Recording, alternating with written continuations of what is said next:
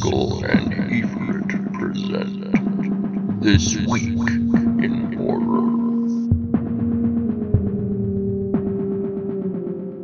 Welcome back, everybody. I'm Efrit. And I'm Sickle, and we're Sickle and Efrit. We're the unhallowed reviewers and haven't existed for a long time. We just think we record when our hearts say it's right. And, it's not a job we get paid for, so, hope you enjoy when we do come out with episodes as opposed to expecting them, That's true. It's true. Yeah. Yeah, if you want it more often, then just pay us for it. If you paid a lot of money, then we will do them every day. Yeah, I mean, that's true. That's very true.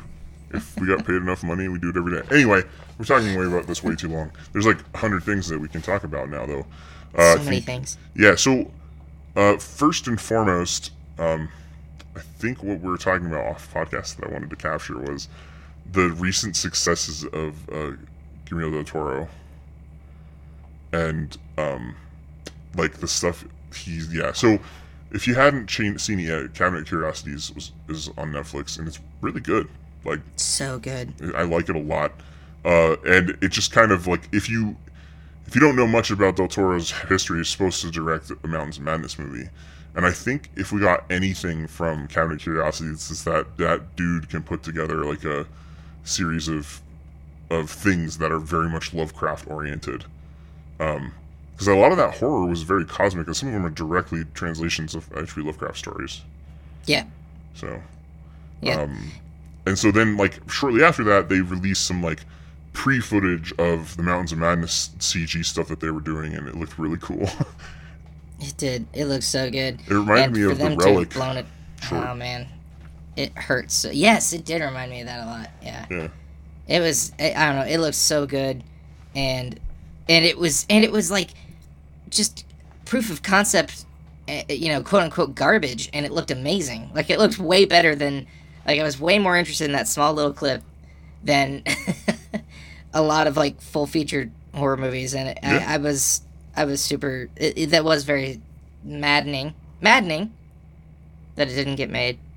But you said to me that you had something that was even more maddening. And yes. I think, if you recall correctly, you described it as you had to sit down and calm yourself down after you read this news.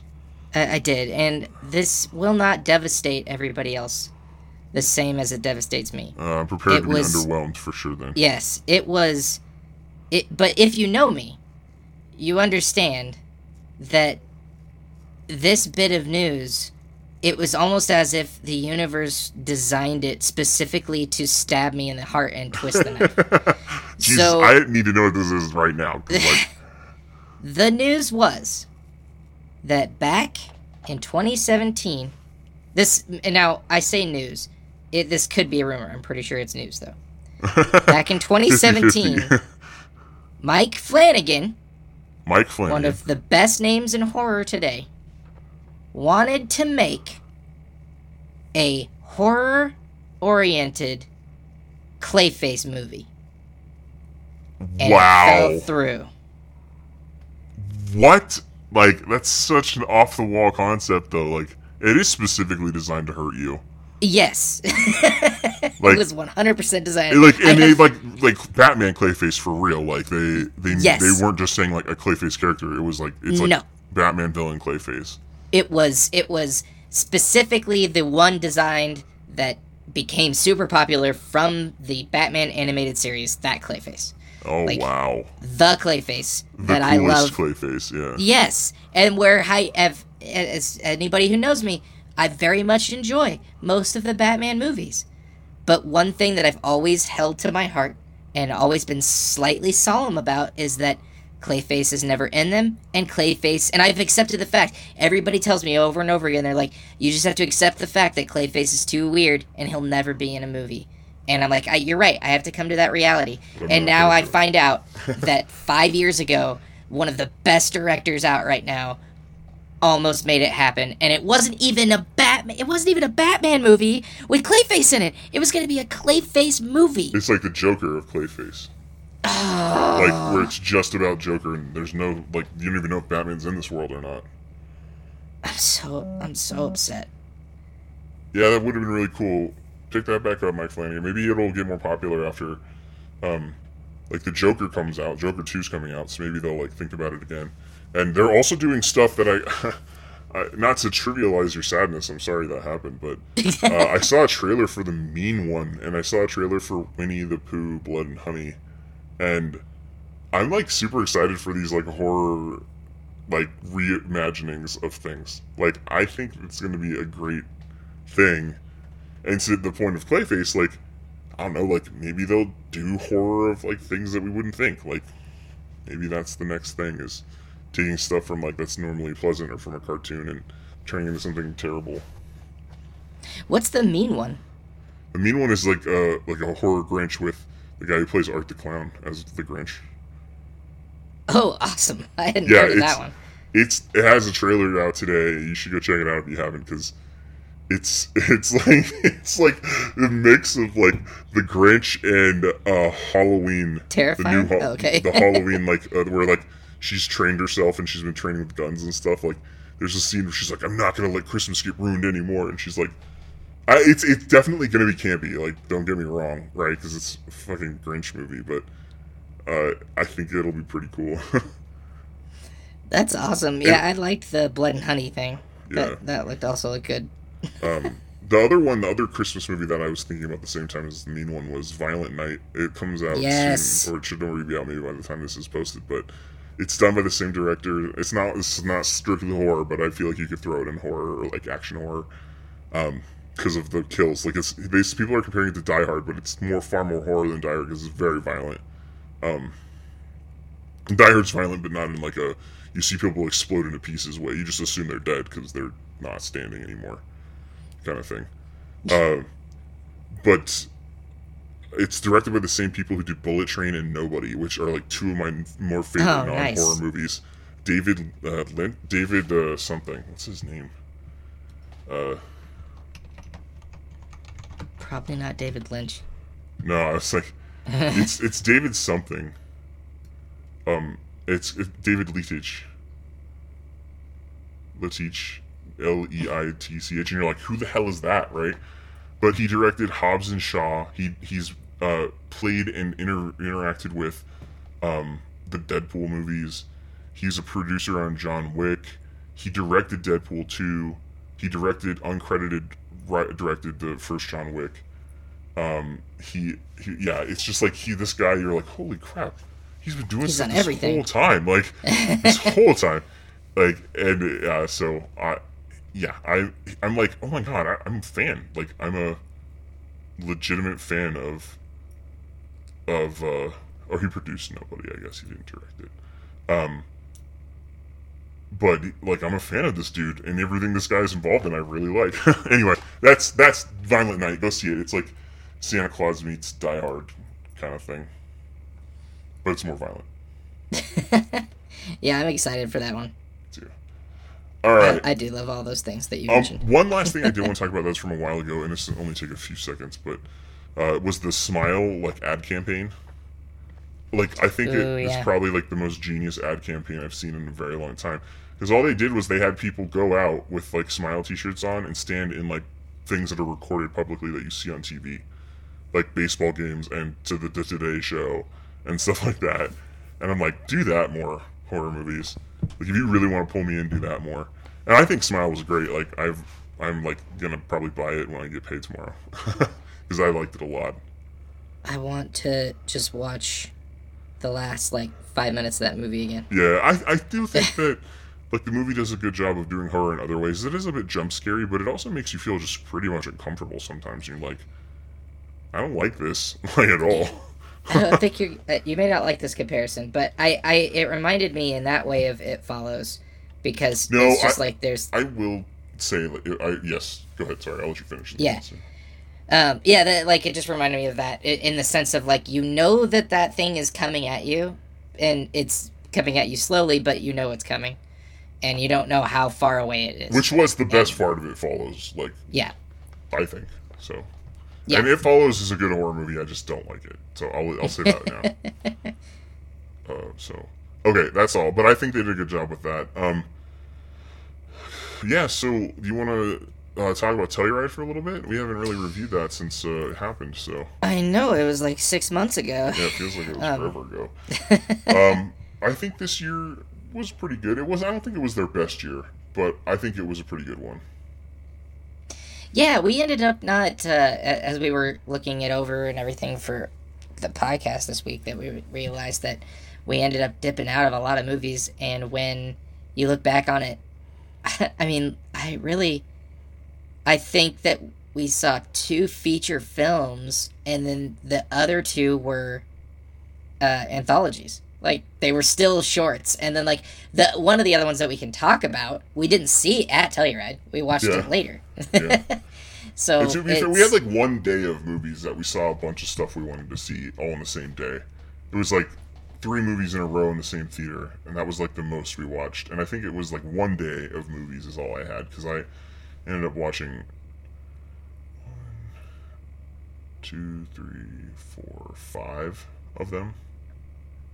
I think 5 of the 6, 7, 8, 9, 10, 11, 12, 13, 14, 15, 16, so like a third. Wow, but you still saw more than I did. I think I only saw 4. And then 5 including Matriarch. Anyway, once again, it's all about the shorts for us. But let's talk about what we liked from the movie, since it'll be short. Funny thing happened on the way to Telluride. We were listening to a book on tape by Nick Cutter called The Troop. The Troop, yes. I think everybody liked it. I loved it.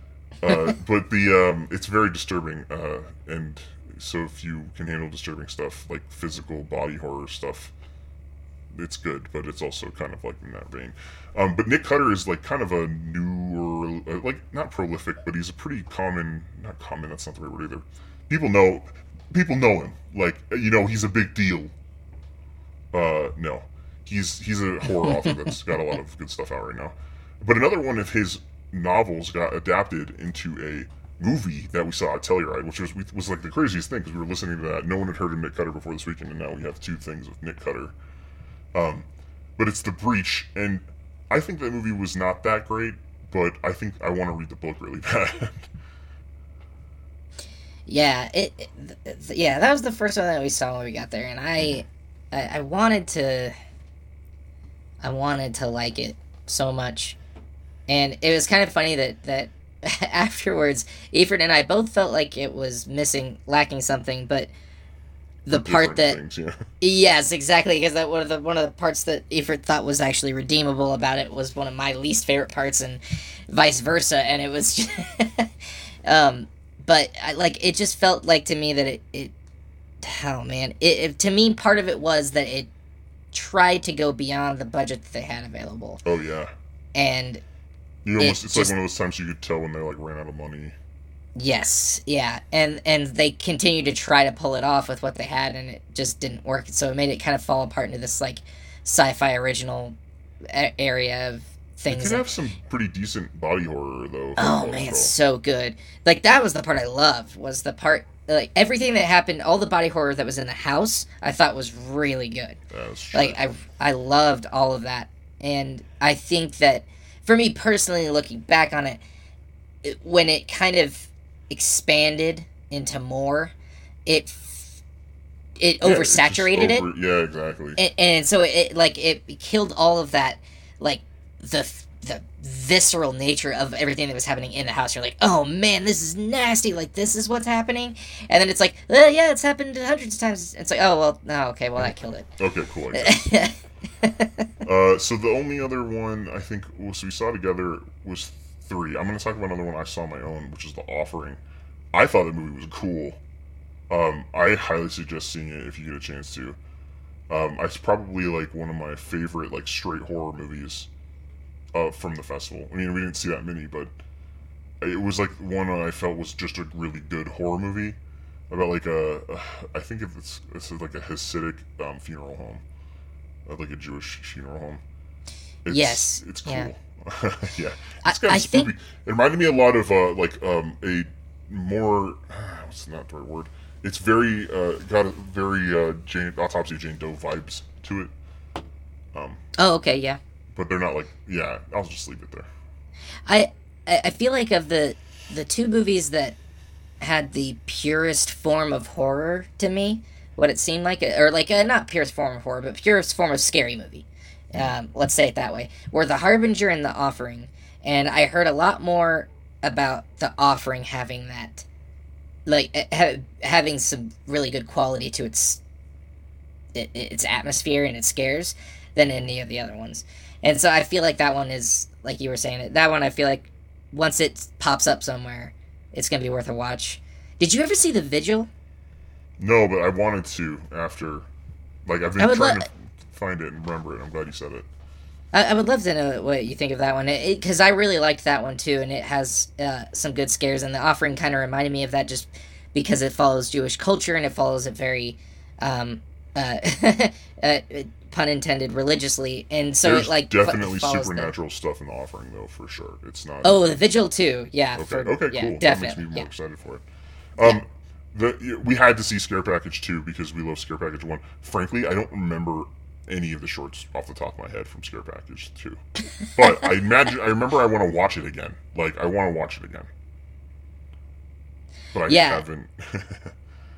It was another one of those goofy ones where it probably has, like, as far as anthologies go, Scare Package, probably more than any other one that I can think of, cares more about its interconnecting story than any of the other ones. Yeah, for sure. Any other anthology. It cares a lot about that. And it continues that trend in this one. Like, if you were in the first one and you're like, whoa, is this like a...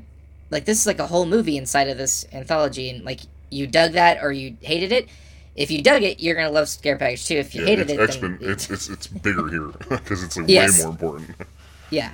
So, anthologies, super though, goofy. like, yeah, I think it was good. I don't remember anything from it at all. Yeah, honestly, I can't now either. I like everything that's popping into my head is not the shorts. I remember the interconnecting story a lot, though. Like, yes, me too. Yeah, exactly. Because it was very Saw. It was easy to recall a lot of what was happening there. And then it kind of goes off the rails at the end, which I liked. Yes, yeah. Just like the first one. The other anthology movie was VHS 99, and I had watched all the VHSs before we went to Telluride because I wanted to be like, I don't know, you don't have to watch them all. I just felt like I should. And really, I think the one I remember off the top of my head is the last one where they get teleported to, like, hell. Yes, like I remember. Oh no, there's the punk rock one. There's the punk rock one. Yeah. There's the one with the Gorgon. That's the interconnecting story. Is it? Yeah. Oh, I guess it is, because it closes out at the end, doesn't it? Yeah, and then the other, like, so then you have the one with the hazing. I thought that one was good, but the college hazing. And then you have the, like, there's a third one I don't remember, and then there's, like, the game show. Or maybe the game show is the one because it's, like, so long. But it gets somewhere at the end, but it's, like, so weird throughout. It does. Like, the first part is one theme, and the next part is another, and the, like, final part is just, like, crazy cosmic. That short had 3 shorts in it. That one was so weird. But the third part of it was great. But the second part, not a super fan of that. Yeah. Yeah, that one was weird. And, like, my opinion on 99, there was nothing wrong with 99. I thought it was great. And it has creatures in it. But 94 just scratched every itch that I want out of an anthology, because almost every single one had some, like, pretty hefty practical effects and then, like, monsters on top of it. And so it was really hard to top 94 for me personally. And 94 is not even a lot of people's favorites, but it's my personal favorite. Hail Ratma. But 99, like, I was kind of feeling that way throughout, like, while I was watching. I was like, oh, this is really good, but, it's not scratching that itch as much. And then it was just like, oh, I'm sorry, you wanted some monsters and creatures and practical effects? We just piled it all into the last one. Like, not even the last one, it's like, that one, because, like, that's great. I thought the practical effects in the second one were good, with the, like, people under the ground thing. I thought that was good. It was silly, but it was good. The drowning Mary lady. No. That one I did like, but in a different way. I thought it was, like... I thought how they, like... What they did to him at the end, I was like, oh, that's gross. Like, I like that. That's really gross. I just didn't want to have to wait through that whole stupid short to get to it. Yeah. Yeah. Oh, yeah. The hazing one you were talking about. The the hazing one I was talking about the practical effects because I thought yes, I thought that was a really good part of it. I think a lot of people fell off in the story, like they just didn't care or wasn't compelling, but I thought it was pretty good. I just the one with the game show, like it's just yeah. I think that one has like this where they start and they're like, there's practical effects in this, and then the next one they go fucking crazy. Yeah, the one where they go to the I still am. I will profess to this day and vouch for that segment of 99 that is some of the best, most immersive use of a budget to pull something like that off I've ever seen. Right? I agree. How can you go to like say, oh hey, we're going to hell in this, and then you pull that off with what I would assume is a shoestring budget? I guarantee it wasn't much of a budget, and they did a pretty dang good job of making you feel like you're moving quite a bit through this area and like through this realm, and it was so well done. Yeah.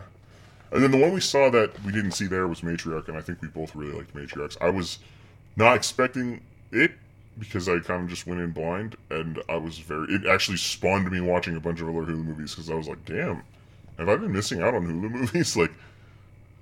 So. Yeah, I really did. I did like it a lot. I think that I have this problem, and I'm afraid not. I may be judging horror movies too harshly, partly because I feel like some directors are, and whoever they have behind their team, have a little bit better knack for effects work, where, like, that's half of their talent, right? Like, say the guy that directs Terrifier. Half of his talent is his ability to set up practical effects shots, right?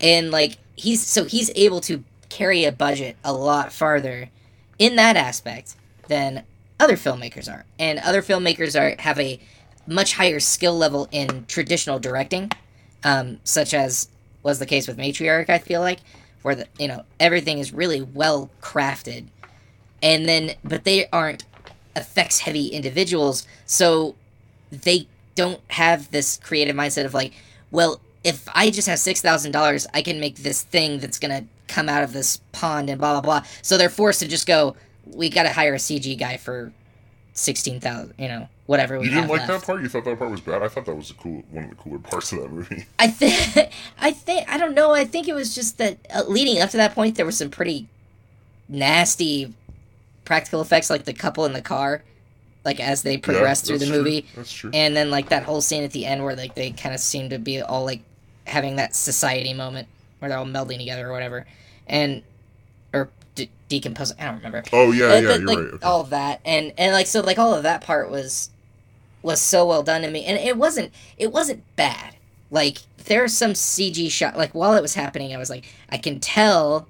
I mean, you could clearly see that it's some pretty hefty CG, but it's not bad. Like I didn't feel like it was awful. If anybody has seen that movie, oh shoot, I'm not gonna remember what it was called. You know what? I'm gonna drop it. But there was this movie where it looked like paper mache, but CG'd paper mache, where like it was at the end of the movie, it was like, this is what I watched this whole movie for, was that. And Matriarch wasn't like that. Like it made its impact. Like that thing was still there. It felt present, and it looked like they put good effort and intention behind like the way it looked and everything. It wasn't super deep, was it? You were thinking of super deep? No, it wasn't super deep. I mean, there were parts of super deep I really liked. Was it that movie, the Russian Sputnik? Oh, Sputnik? Sputnik was alright. Did you end up seeing that one? I have not watched some of these movies because you told me that the payoff was bad. Well, the Sputnik was... it wasn't for the effects work. It was more that the story just stopped being a horror movie or really a sci-fi movie, and then it just turned into this other weird romance drama, almost. So I understood that... Like, I liked Sputnik alright, but it was kind of a letdown if you were expecting it to be solely in the sci-fi horror arena. And Super Deep... So did you never see Super Deep either? I saw Super Deep, yeah. Okay. Because there were definitely shots that I really liked in Super Deep. And it definitely did put a lot of work into its body horror and practical effects work. it just, sometimes I feel like these studios or whoever it is, they don't trust the practical effects to exist, and it's like, people, at least me personally, I feel like a lot of people, they understand that practical effects, big suits, like, that stuff's gonna be a little clunky. Like, they get it. The reason they want you to use it is so that the actors are interacting with something, like, there's something physical in the room, and it makes a huge difference in the way that it's portrayed, the way it comes across. And it's like they're scared to trust it. And then there's like, you know what, you need to put some CG. It needs to be like moving right here and pulsing right here, and it needs to move faster. And it's like, no, it's okay. Just let it fall over. Yeah, like, but you're straddling the line between like super campy and like functional prosthetic and like practical effects, and it's not easy line. It's not an easy line to like, because if you mess one thing up in the wrong way, like a practical effect is just campy and it's dumb, and it's kind of like, yeah, yeah. I guess I would point to, as a great example of pulling it off well, is The Void. In recent memory. I mean, most of The Void is practical, though.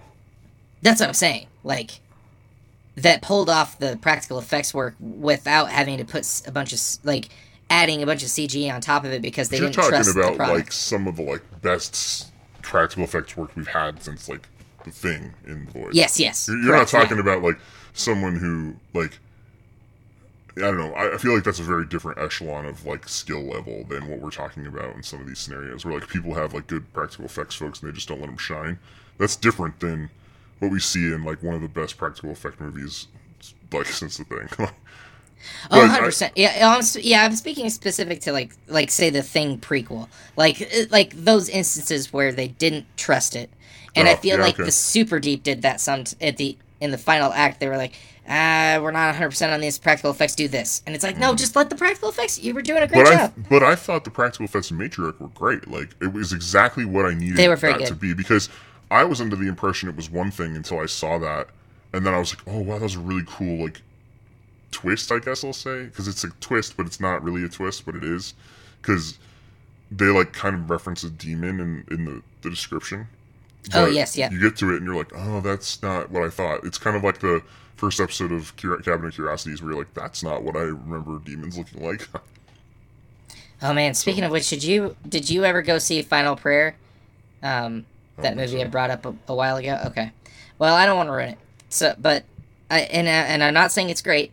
It's a found footage movie from, I don't know, 7 years ago, I think, and it flew under the radar for a reason. It's not the best movie out there, but I found the concept very original, very interesting, and I feel like, just for me personally at least, even though it's very short and the delivery isn't, like this, the final act isn't like this extravagant thing either, it's still like, I can't stop thinking about like what they did there, and I don't know, I really need somebody else to see it.